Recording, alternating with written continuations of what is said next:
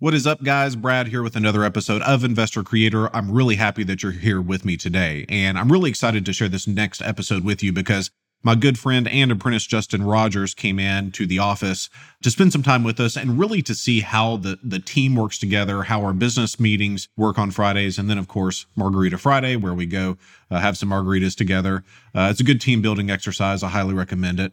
But anyway, we had a great time together, and we came back to the studio and really did a deep dive into Justin's growth. So for those that don't know Justin has had really a meteoric rise in the program, and it's really humbling to me to be a part of the success that he's having, where he went from making $15,000 to $25,000 per flip to making over six figures his first deal with our system. So you're going to want to hear about that.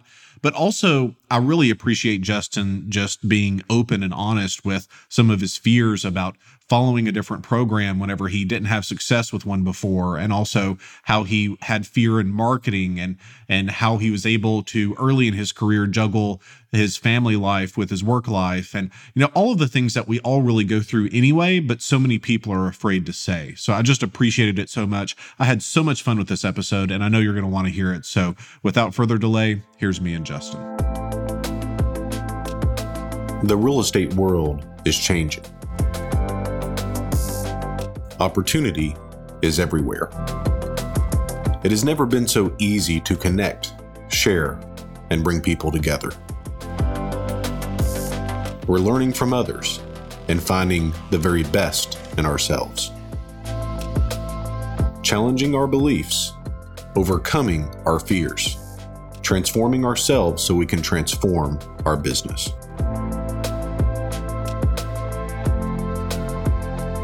This is Investor Creator.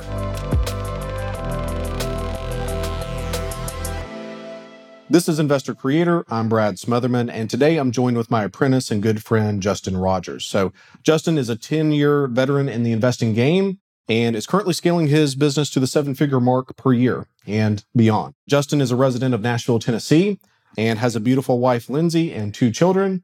Justin, welcome to Investor Creator. Thank you for having me. So Justin and I have known each other for a long time, and I guess you've been in the apprenticeship program for roughly a year and a half, something like that? Going on 2 years, yeah. Going on 2 years. So you've been in the real estate investing business for nearly a decade. How are you feeling about the market right now? What are you learning about the market? Just kind of give me your overall thoughts of what you're seeing. My overall thoughts is, I got into this around 2011, 2012, and I have constantly seen it just hit the ceiling and then continue to go on through the ceiling. Yeah.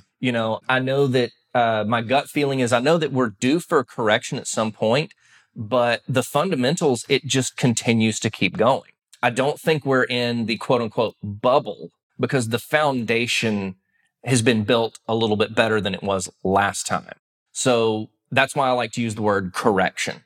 But as far as that, real estate with the interest rates being as low as they are and continue to drop, and housing, with it being in such high demand and not enough of them out there and available, I see this trend continuing to go until there's houses for everyone and the interest rates go up. Yeah. So let's take it back to 2012 when you started. Tell us about that market and really what you started doing then. And I think you found that really didn't really work anymore in this really hyper hot sellers market. So tell us about the 2012 market and really where you started. Where I started is I was showing up at auction blocks and bidding on homes for people that were 20 and 30-year veterans that knew their numbers down to a science and everything like that. And anybody and everybody can just show up and say, oh, 150, 155, and you had to have cash and all this kinds of stuff. So that's where I kind of started with it and bought my first home, did a flip.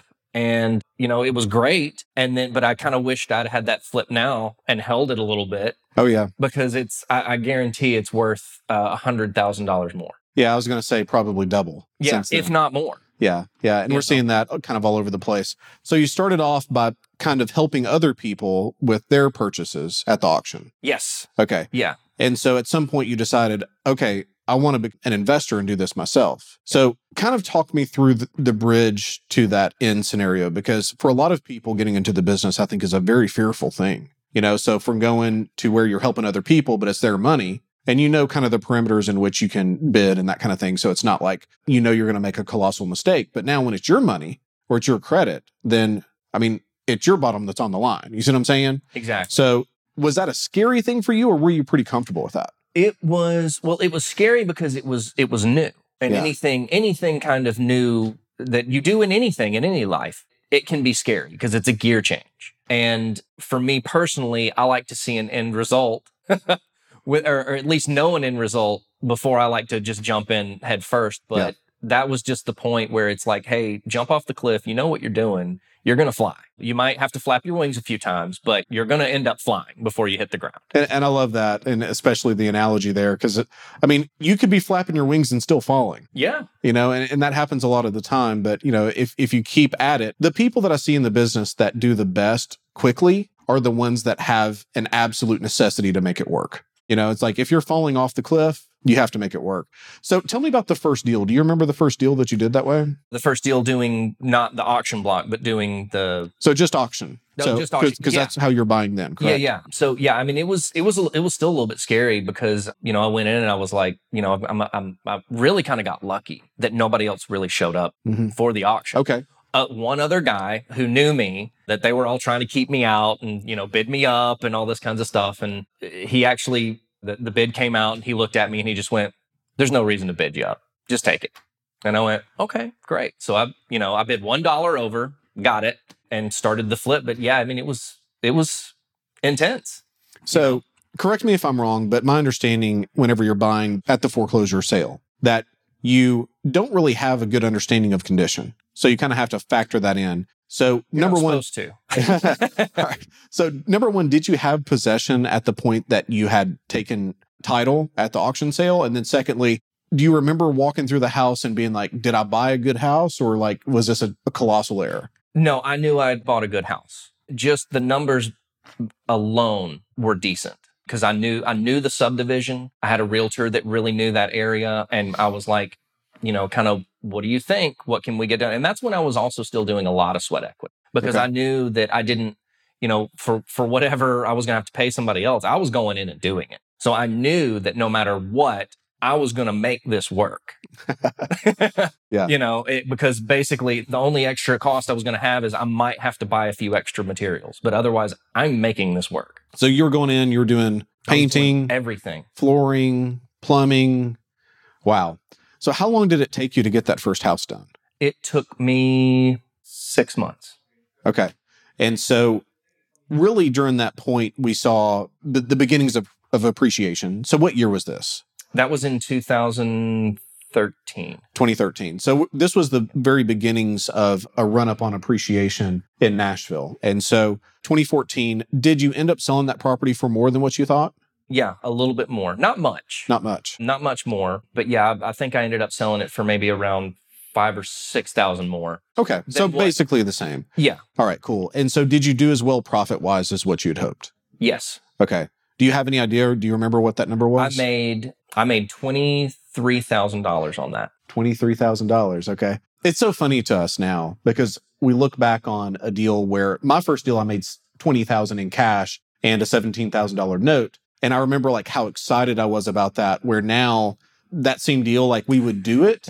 You know, you see what I'm saying? Maybe. We would do it maybe, but you know, overall we're not like super crazy excited to do that deal. So that's super interesting. So at that point, I'll kind of put it in my perspective. The first deal that I did, the best part of this deal was not that I had this little bit of money to work with, although that was great because I had literally like $300 in the bank at the time. And this $20K in cash came in and I was like, oh man, like first I thought this check's never going to clear. Like somebody's made a very big mistake. This check's never going to clear.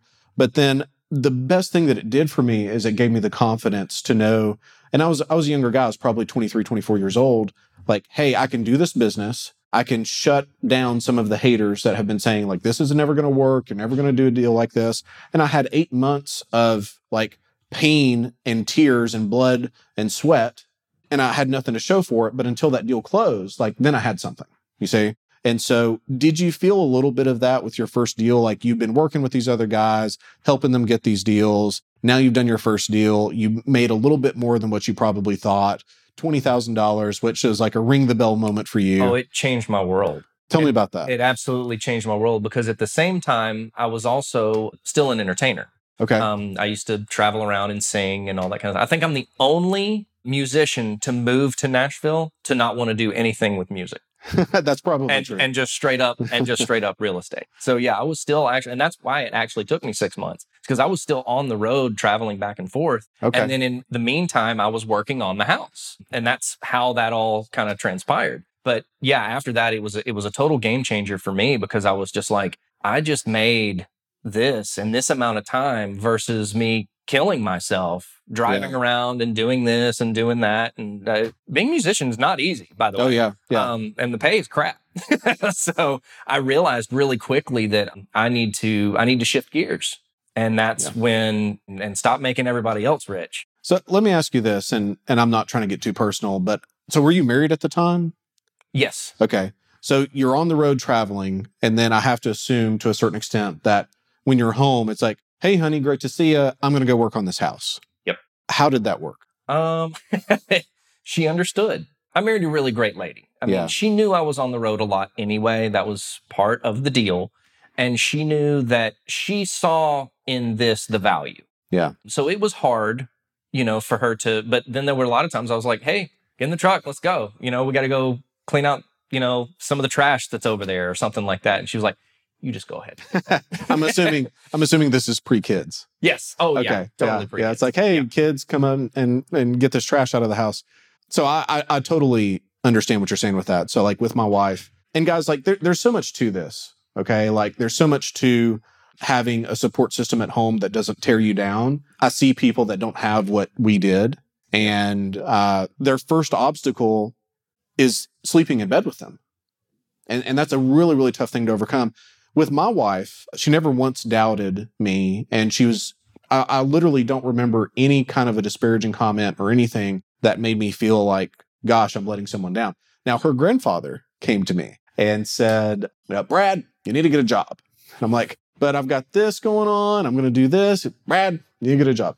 And the thing is, like, he's a great man. He really is. And he's a good friend now. And he was doing what he thought was best. And looking back on it, a lot of people have dreams that they don't really ever chase. They don't put the energy into to create it. And maybe he felt like, well, maybe this is just one more of these kids. 23 years old and I'm newly married and I don't have a job and I'm pressure washing houses part-time to make something happen, chasing this dream of in the worst real estate market in probably the past 100 years in 2010. Yep. And I'm going to buy houses with no money, leave their loan in place. They're going to have equity, and I'm going to sell it to a buyer that has copious amounts of cash, but no credit. And I'm going to create a note, Grandpa. I can understand why somebody might be a little bit dubious about that. So that's fantastic that you had that. So you got this first deal done. Once you got that cash in, was it something like, hey, let's go and build a business now? Or were you just kind of thinking, well, let's just go and do another deal? Yes, for both. I knew immediately that's kind of always been my mindset is, I know some people would get that cash and then they go, hey, let's go buy the Ferrari, or let's go out, and there's nothing wrong with celebrating, but I was like, I can recreate this. Yeah. I can do this. Now, business, I'm not exactly sure I was ready to be like, yeah, it's a business, but I was like, I can repeat this. This is repeatable. Yeah. And there are people out there that they're either going through foreclosure or they're going through something that they need to sell their house. That is actually one of the reasons that really attracted me to what you were showing, was because I was mainly, 99.9% of the time I was dealing with people that had already been foreclosed on. You're right. And I'm either kicking them out of their house or, asking them, hey, how quickly can you get me keys? And I didn't like that. Yeah. I never liked it. So that's why I actually like it when people want to sell me their home. And that's a big difference. I've never had to, we've had to evict, obviously, but I've never had to be the person knocking on the door when there's children there. And I'm sure you've had this happen. Yep. Where it's like, hey, I now own the house. When are you going to get out? Did you have a certain one scenario that kind of hit you a certain way that you're like, I just don't want to do this anymore? There were two different ones. One on the front end, because you're never used to that. You're always kind of shell shocked at that site. Yeah. Because people, and it showed me, and I don't want to get too far off of the subject, but That's fine. people get locked into a mental state that it's just like, I'm actually helping you because there's no way you can stay here and you have to move on. Yeah. And there was the one I remember, it was in Madison, Tennessee. It was during that freeze that we had a couple of years ago for like 2 weeks straight. It was ice. And the guy knew we were coming. He knew we were coming. We knew we were coming. And then the day of, he's showing up, and I, like an idiot, showed up at the same time, and he's just doing this number and doing this and all, and like, I didn't know. But at the same time, I was like, you did know, but it still affected me. I still did not like that feeling. Yeah. I hated that feeling. Yeah. And then the second one was just a couple of years ago. And I, as much as I hated it, I knew I was doing these people a favor, because after walking through the house, it was terrible. It was absolutely terrible. I actually went and shut the power and water off because I was like, there's no way somebody's living here. And then they came out the door as I'm turning the water off. And I was like, I'm sorry, I thought the house was vacant. And he said, no, we're living here and everything like that. Well, the day of that we still had to get the sheriff out there, had to get movers out there, everything. But then we went through the house. But before I went through the house, they bring out this, looked like maybe 4-year-old girl. And I was like, oh my God, please tell me she's not been living in this. Because we went and walked through. There was no way they were taking a shower because there was stuff piled up in the bathroom. You couldn't even get to the tub. And the floors were all sunken in, and it looked like they were walking in mud pretty much the entire, like, it was disgusting. Was this an addiction scenario, you think? You know, I don't know. I didn't pry any further than that. Yeah. Because I really couldn't. I didn't really want to know. I just knew that they were gone. Wherever they were going at that point had to have been better than this situation. Well, it had to have been better. We hope so. I think I was telling you just a little bit off camera, we had a scenario where we had a grandmother that was selling us a house in Tennessee, and the reason for it was it was health and safety, which is in our big 5 motivators that we see in a good chunk of our transactions. And the home inspector called us and said, hey, there are people passed out here. And so we're like, well, what do you mean? And he said, look, I don't know if I need to call the police or ambulance. And so we're like, well, that's your call. But, and so basically they were heroin addicts, needles all over the place. And so I'm a big believer that people should do what they want to do, even if it hurts them. I mean, I believe in freedom of choice. But when we saw the pack and play, that's different. Yeah. Children change things. Yeah. And quite a few times in my career, and I'm sure in yours too, it's like, well, I'm not much on calling Department of Children's Services, but by law in Tennessee and in many states, like if you feel like there's a chance that there's a child that's either abused or neglected, then you have to do that, And so we've had to do that a few times. And so the home inspector did that for us, and it was just a tough situation. And you run into these sometimes. Did you ever have a scenario where someone said, well, and you truly believed they had no idea that the house was being foreclosed? No. Okay, good. No, there's been many people that have tried, but I know the process, especially after this many years of doing it strictly that way. Yeah. I know that there are several ways that they are notified. And that's something else that I learned along the way. By the time it gets to me, I know how long it takes the bank to do this. I know the processes that I even have to go through to notify you that this is happening. So, yeah, no. That makes sense. So at some point, you decided not to do foreclosure sales anymore. Correct. And so walk me through that decision making. Well, several reasons. Like I said, I want to deal with people that want to sell me their home and not somebody that I have to forcefully make leave, whether it's justified or unjustified. The other thing is I believe that in this way, I'm actually helping somebody. I'm giving them what they want, and I'm helping them in a different type of situation. Whether it be foreclosure or relocation or health and safety or the list goes on. But when I realized that there are people that want to sell me their home, I just got to figure out how to get in touch with them. That's the key. And that's where I want to be. That makes an easier transition. That makes it a win-win and not me feeling like I'm just taking something. 100%. So I actually just saw a couple of days ago where I recorded our first conversation. Oh boy. on Zoom. So we had our intro call and we were talking about things. And so at that point, you were buying predominantly from wholesalers. And I was buying from wholesalers too. I was buying from wholesalers from auctions, essentially. Okay, so wholesalers were going to auctions, Right. getting title, and Right. then wholesaling out. Right. Because I knew the process, if I was just going to show up, it was just going to make the bid even go higher.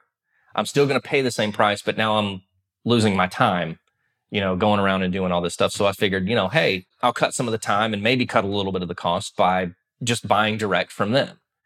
And really, at first, it was a good situation.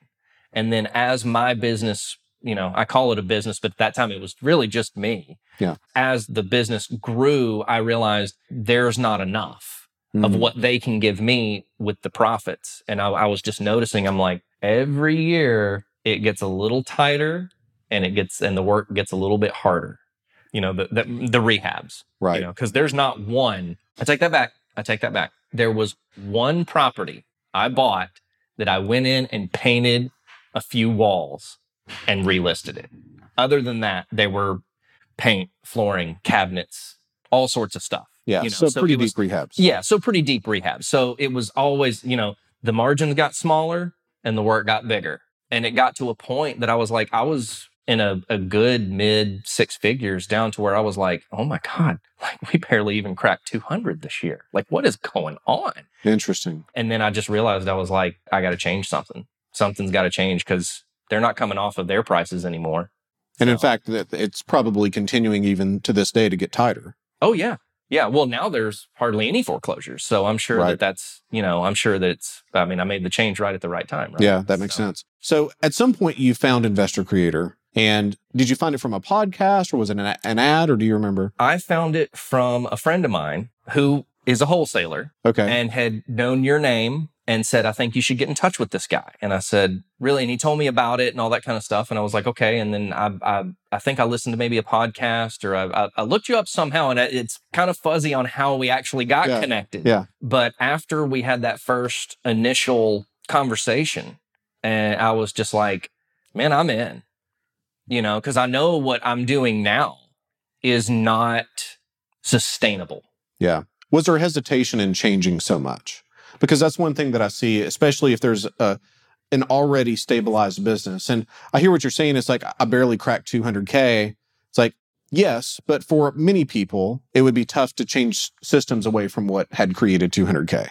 So was there some hesitancy or some fear around doing that? Yeah, there was, definitely, because I had also, just previously I had joined some kind of, it was a group of buying vacant land and doing this and one of those workshops and all that kind of stuff. Right.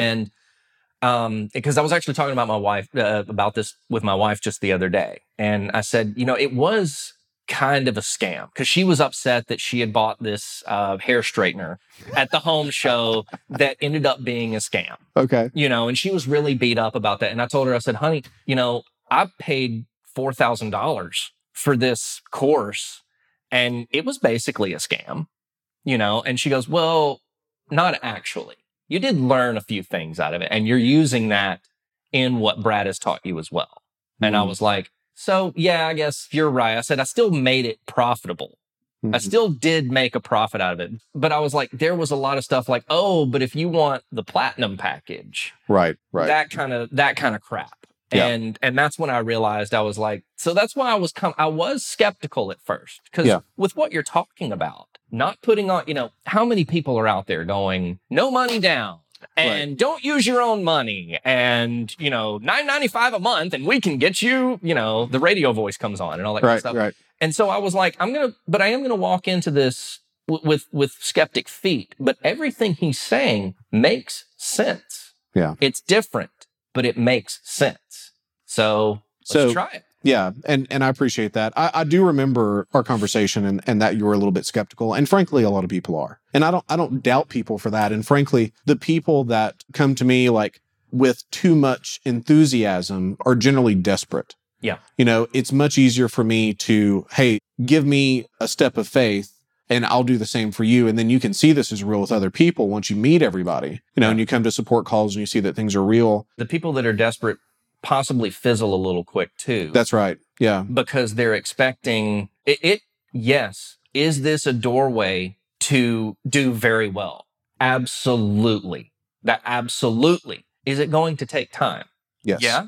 Yes. Yeah, it is. And effort. It's work. It's not easy. Yeah. But if you do it and stick with it, you're going to do very well. Just as I've proven over just 2 years. I mean, your model and your scripts have changed my business in 2 years. I did the calculations actually yesterday, not because I knew I was coming here, but we were just kind of analyzing stuff. I have 15x'd my business. Wow. Not 10x'd. I have 15x'd my business. That's crazy, man. That's humbling for me. And I'm blessed to be a part of it, man. And I wanted to see your face when I got to tell you that. Well, now it's on camera. So let's go back. You joined, and the things that I do generally require a little bit of capital on the marketing side. And so marketing is something you've never really done for motivation, correct? No, and that was very hard for me. Tell me about that. Well, I'm cheap. Yeah, me too. I'm very cheap. So, and by going to these wholesalers and just bringing me deals, I didn't have to pay them for that other than the fee, the assignment fee, because then I knew it was a deal and all this money. So I didn't mind paying for it. Right. It was very hard for me to wrap my mind around putting money out there and not getting something back almost immediately. Yeah. That was tough. That was very tough. And that makes sense. But to talk about that, everybody, guys, that's paying wholesale fees, they're paying for marketing. They just don't know it. So it's two things. Number one, you're paying for that wholesaler profit, and they're also marketing. Okay. So if they're continuing to wholesale, they're making a profit on the marketing that they're doing. Okay. Now you have certainty. So you have certainty in the deal. This is the deal that I'm buying, but I guarantee you that unless you're their tip top buyer, you're not getting their best deals. So they're running their marketing. They're taking either the best deals for themselves, which is probably what's happening, or they're giving the best deals to their top buyer. And then that buyer is cherry picking everything. And then the stuff that that buyer doesn't want is getting flowed through to everybody else. Okay. And I see this so often. All right. So I was like, okay, Justin, we got to market some, man. And so I sent you to Paul. Yep. And so Paul began to run ads. And I remember specifically, we had a conversation. Okay. I think that you had been in, I don't know, 2 or 3 months. It was 2 or 3 months. Yeah. Something like that. And you didn't have a deal yet. Do you remember how much you'd spent at that point on ads? I was spending $2,500 a month. Okay. So I was up to what it was, $7,500. Okay. So, I mean, give or take. Yeah. And I called you because I was like, this isn't working. Yeah. You know, I don't know what to do. And you said, well, how many leads are you at? And I said, we're at 20 or 22. Yeah. It was low 20s. And so there, let me switch around here. Make sure you get the squeak in there. Yeah, get the squeak in there. So it was in the low 20s. And generally we're at 10 to 15 leads per contract. And so we booked a call and we jumped on Zoom. And I was like, okay, like, tell me about the lead flow. Like, tell me about this lead, this lead, this lead. And we had one near miss out of that, if you remember. There was one. No, I don't. Okay.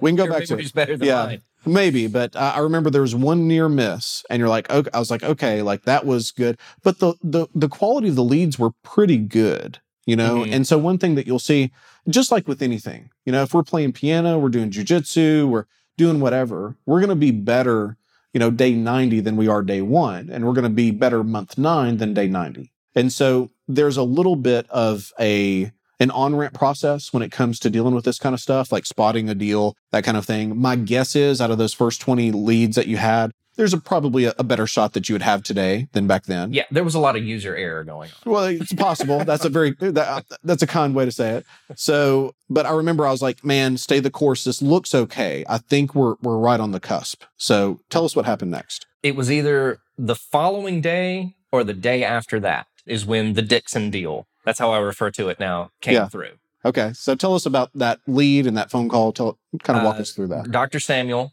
gave me a call. And I got this lead in Dixon, Tennessee. And for anybody in the rest of the world, even in Tennessee, Dixon is not a very big town. The median price is very low.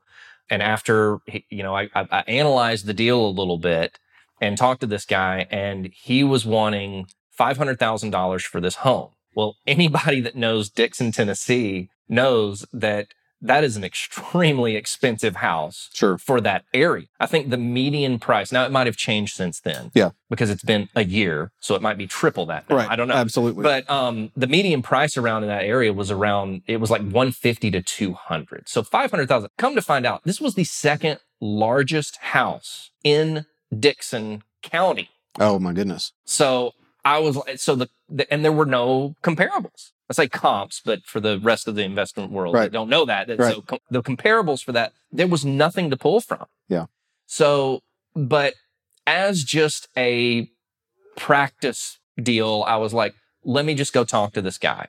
Let me just go out there and I'm going to run through the motions because I need to get better at this. So you were trusting the system I was trusting and the let system. me practice this versus really putting so much pressure on yourself. And you kind of, it sounds like, went into the deal not wanting it. You're just going there for practice. Yeah, not necessarily wanting it, because one thing I learned early was that you don't always want the biggest house in the subdivision because that's going to be the hardest one to sell. There's not that many buyers for that. So I'm like, this is the second largest house in an entire county, not the subdivision. So I'm like, but you know what? Let's do it. Nobody else in their right mind would have gone on this appointment based on the comps. But I went out there, met with them, and it was a health issue. Okay. And I'd found this out later, but he had congestive heart failure and they were trying to downsize. They had a house that they were about to purchase and they had a contract to sell this house, but it just like evaporated. He didn't have a contract. He had a verbal offer and then it just disappeared. Well, at that point, he was somewhat desperate. And I just said, look, we ran through the house was in great condition. It needed some updating for sure, but it was, perfectly livable. Actually, I was like, hey, Linz, you want to move in over here? You know? But we talked the numbers and I gave him the disheartening fact of, I just ran down the script and he said, well, how much would you offer? How much would you offer? How much would, I said, I don't really have a number in mind, but if you're willing to work or whatever. Well, eventually he kind of broke me down. So I did go, I apologize. I went off script. It worked out okay. So we'll allow it. And I said, in all honesty, I think what you need to do, and I told him this straight up. I said, I have 2 realtors in mind that I think you could get this sold very quickly for what you're needing. But I said, if I was going to have to buy this cash, I would be around the like 350 mark. And you could just see, and all that kind of stuff. But even at that number, I was still shaking because nothing out there suggested that I could even sell it for 500. Right. So anyway, couple of days go by and we emailed back and forth and I just told, he was asking about how you get the comparables and how to do that. And I just walked him through it. I was like, here, this and that. And, he's pulling like 3 2s that are 1,500 square feet. And I'm like, dude, and trying to use that. I was like, this is a 500,000 square foot 4.5. It's got 2 master bedrooms in it. 500,000 square feet? No, 5,000 square feet. I was like, wow, that's a heck of a house. Not 500,000. No. But on 13 acres. It had the Scarface mansion, wraparound stairs. Really? And it was a beautiful house. Wow. So anyway, this story's going on way too long. But anyway. That's a good story, though. But I remember it vividly. On Friday, we emailed. And I just sent him those. And I was like, look, so that's what this week suggests. That's why I can't offer you more than this, because I don't even know if it's still going to sell for this. So I have to have some buffer room here. And I know that seems like a lot, but there's nothing to even suggest. I said the next largest house sold for $525, and it was built in 2017. This was built in 2008 or something like that. It's much older. So it was so we really don't know. And I'm just being straight up honest with him. Sure. I get a call. Me and Lindsay are getting ready to go out to dinner. Okay. I get a call and I was like, oh, okay. Hello? Hey, is that 350 still on the table? Yes, it is. Yes, it is. Okay. All right. Well, I'm going to send you an agreement, not contract. I'm going to send you an agreement. You sign that. We'll start to get work on the title and I can close in 2 weeks. So we closed on the property. So, but before we get there, so you hang up the phone. What do you tell Lindsay? I said, I think I just bought a $350,000 house in Dixon, Tennessee. And she goes, what? I said, yeah. And she was like, okay, where are we going to dinner? That's fantastic. Yeah. All right. So you really weren't sure. You were still a little bit nervous. You didn't look at that as like, oh man, that's a big win. A little bit nervous. I was extremely nervous. Yeah. I was extremely nervous because the difference with this house and other houses is we're in the middle of a pandemic. Right. I have no idea what's going to go on. This is totally new. And that's what I always say about when I start something new. I don't get, and maybe the other people are like this as well, but I don't get the 3-2 in the middle of a subdivision that the comps suggest 150 and we know it's going to sell for 150. I get the house that's the second largest in a county and there's no comparables to ever show that it should sell for this. That's the ones I get. Or it's, in Timbuktu and there's so many problems with it that nobody knows what to do with it. That's the leads I get. So, the universe is testing his faith. It is. But we moved forward on it and did the inspection. The day of inspection, the disposal quit. And so he was willing he used his American Home Shield to pay for that. And then I compensated him for that because it was going to cost me $200, cost him $50. Right. So that's the deal we worked out on that. So we closed on it. So did you meet the seller at the point of closing? Or did you have any conversations around that time? No, the last conversation we had was at the inspection. Okay. And I just said, whatever they're going to charge you to do this, you just send me the bill and then we'll take care of it from there. And we're still planning on closing at whatever date that was. Sure. And if there's any issues in between, then you just give me a call. And he said, okay. And the last phone call I got from him was, we're taking the keys to the title company and we're going to sign, at like 1 p.m. It's like, okay, great. Fantastic. Funds are there. Yeah. Great. Just let me know. Great. So you close and then what? Then we go and clean out the house. Okay. And had it professionally staged. It was a big house. And when there's a certain price point, I try to kick in a little extra. But I think I spent a total, I can probably go back on my phone and look, but I think I spent around $5,000 staging, cleaning, tax, tag, and title, like everything. Wow. Just to get the house ready for listing. Right. The day before we listed it, my realtor gets a phone call. I remember this because you came to the support call and you said, man, you're not going to believe this. And I got a cash offer for $450 if we don't list it. And I went, we're listing this property. We are absolutely listing this So property. not for a moment were you willing to accept $100K? I was thinking about it. For a split second, I did think about it because that was the fear. Yeah. But then I had to take a step back and was like, well, if he's going to buy it for $450 today, he'll buy it for $450 tomorrow. That's right. Yeah, that's right. Just because we've listed it doesn't change anything. He's still going to have to pay a fee regardless. But I went, if I'm getting $450 before we even list it, I'm getting $500. And we listed it within 24 hours. We had multiple offers, but we had a full cash offer for $500,000. And I owned that property for a total of 3 weeks. And my total net profit was around $127,000. $127,000. So at that point, you probably became a believer in marketing. I was on board. I was absolutely on board. And I was so stoked about this because it's so much fun for me when someone is, and I wouldn't say struggling. I don't think $200K a year is struggling, but you weren't where you wanted to be. And so with that, it's all perspective. It's all perspective. And we talked about this because I'm pissed that we're at 8 contracts right now for the month. And we're supposed to be at 13 per the numbers. But with that, it's always so much fun for me to take someone that is not where they wanted to be, I think is fair. And they have the capability, but there's just some strategy that's missing or some pieces that are missing.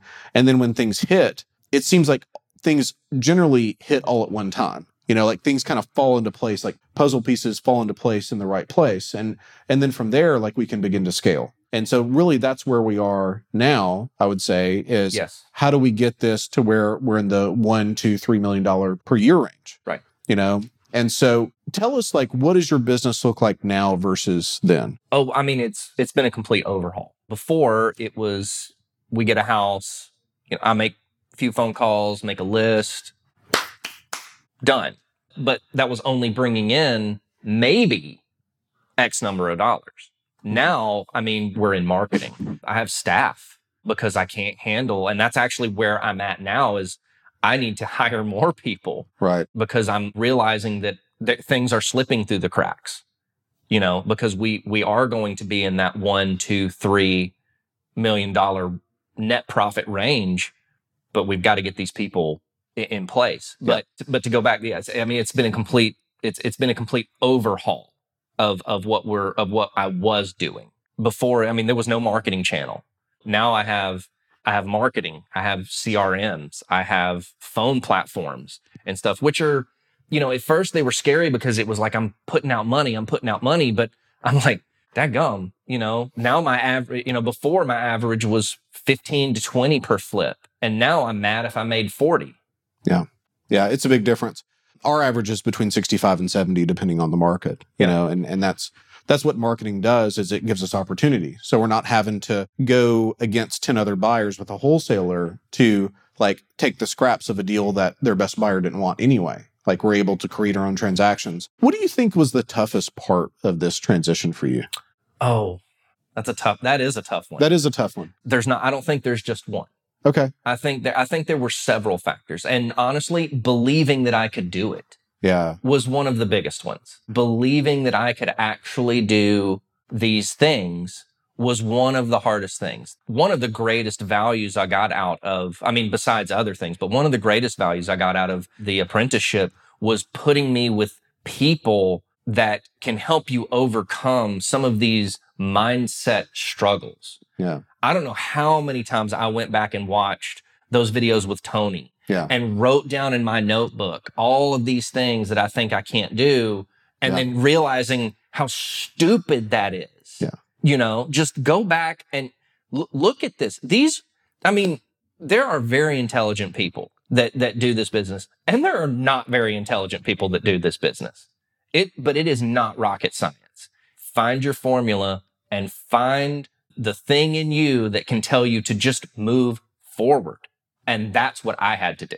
I love that, man. And you're right. There's some people that are extremely intelligent that do this business, and there are some people that are extremely hardworking.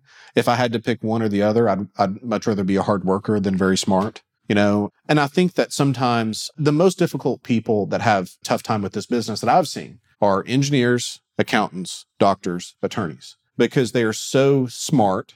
They're so focused on risk and analyzing risk. And you think about an engineer or an accountant or an attorney or a doctor, a doctor goes in for surgery and they're not at their best. That could cost a life. Right. If an engineer doesn't do that bridge exactly right, that bridge is coming down and 30 people lose their lives.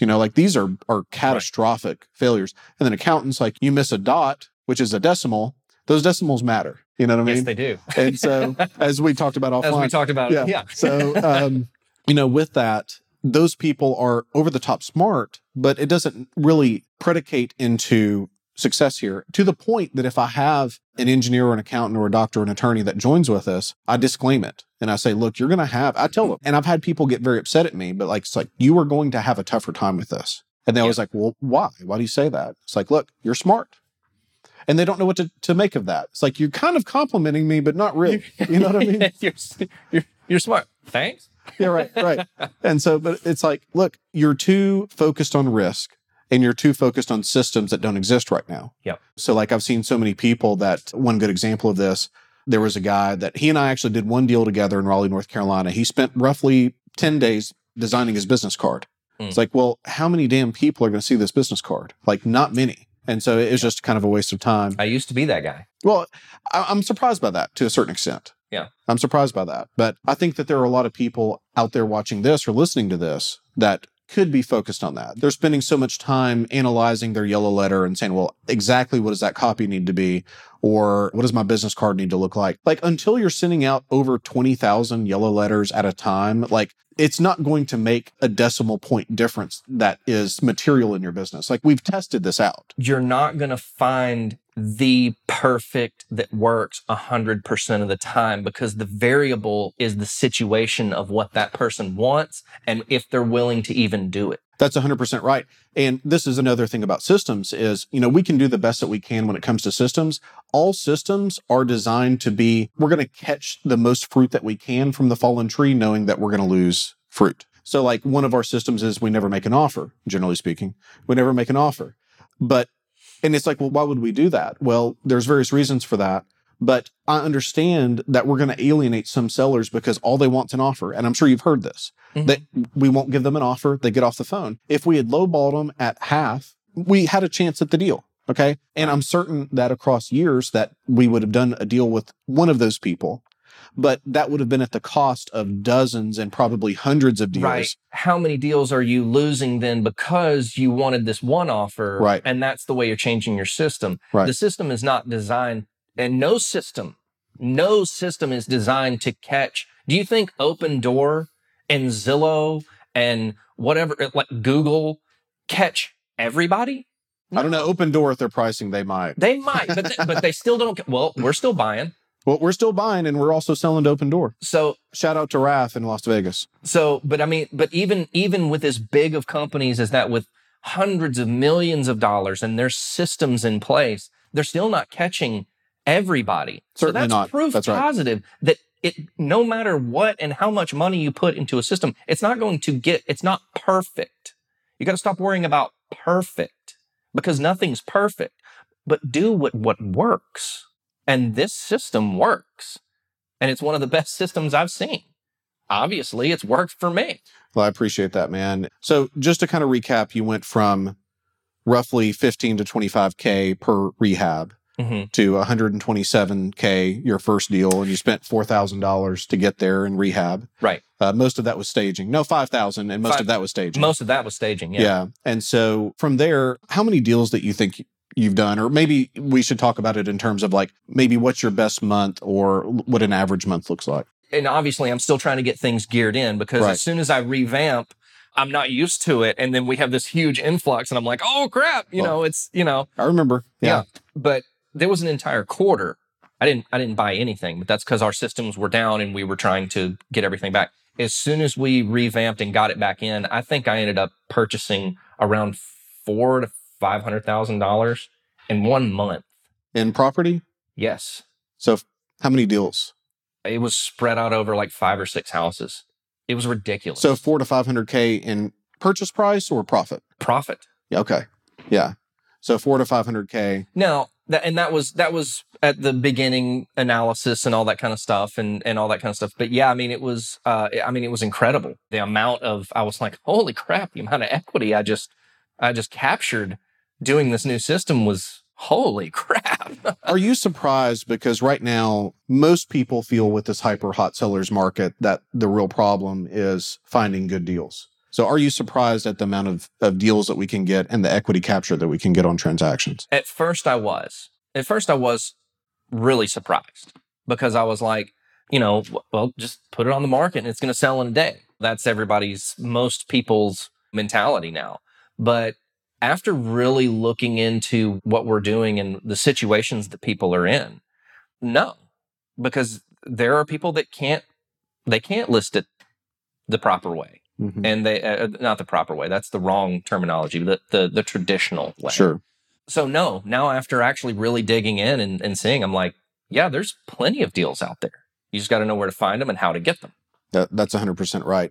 I guess the last question for me is, I'm kind of thinking about your story and the emotions behind it. Because like I say this all the time, there's more to success in the business between our ears than anything external. And I think about the situations that you were going into whenever you were buying these foreclosures. And I would be pretty nervous to go to a front door and just think, gosh, what am I getting into now? Like, what situation, who's behind the door, what's the condition, all of that. But specifically the people that, because I know you, and I know like your ethics and your standards for yourself, and the fact of we enjoy helping people. And Correct. So does the business feel different to you now than it did then? And is there one story that you feel like you really helped to sell? Maybe it was the first one, but is there one seller that really pops out in your mind where, gosh, like we did a great thing there? Yes. There was a house in Pleasant View, Tennessee, that the numbers were tight, but they still worked.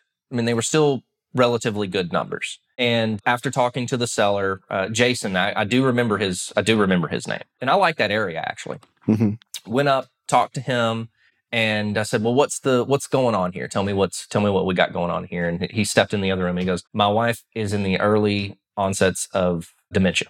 Mm. And I was like, "Oh boy!" And I said, "I'm really sorry." And he goes, "What we're trying to do is we're selling this house, and we're taking all of the, he said, profits."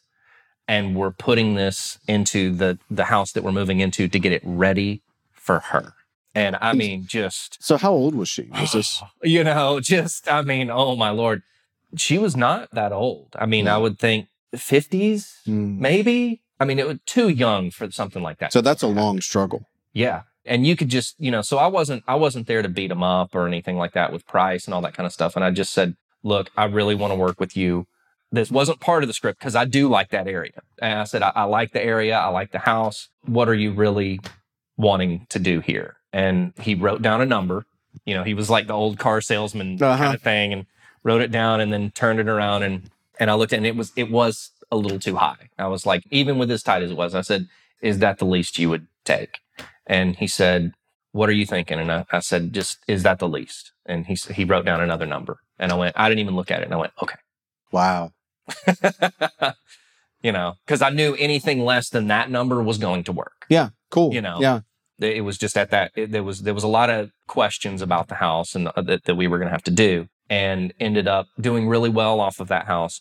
But I ended up getting a phone call from the title company after the closing, and they said, oh my God, you're a saint. I've never had anything like that happen before. And that just made me go like, I'm actually helping people. Yes, I'm profiting, but I am actually helping these people. They taking that money and they're getting that for her to do whatever absolutely they need to get done. And it was a good chunk to be able to get that done. So I was like, this is where it's at. That's beautiful, man. Guys, I'm so excited. We're going to have to do this again, maybe in 6 months as a recap, or maybe a year from now. Like, one of the things that you'll find out about growth is it's not linear, it's exponential. So like where we are right now, like we're just starting on that exponential curve. It's going to be a lot of fun. So man, thanks so much for being with me today. Thank you for having me.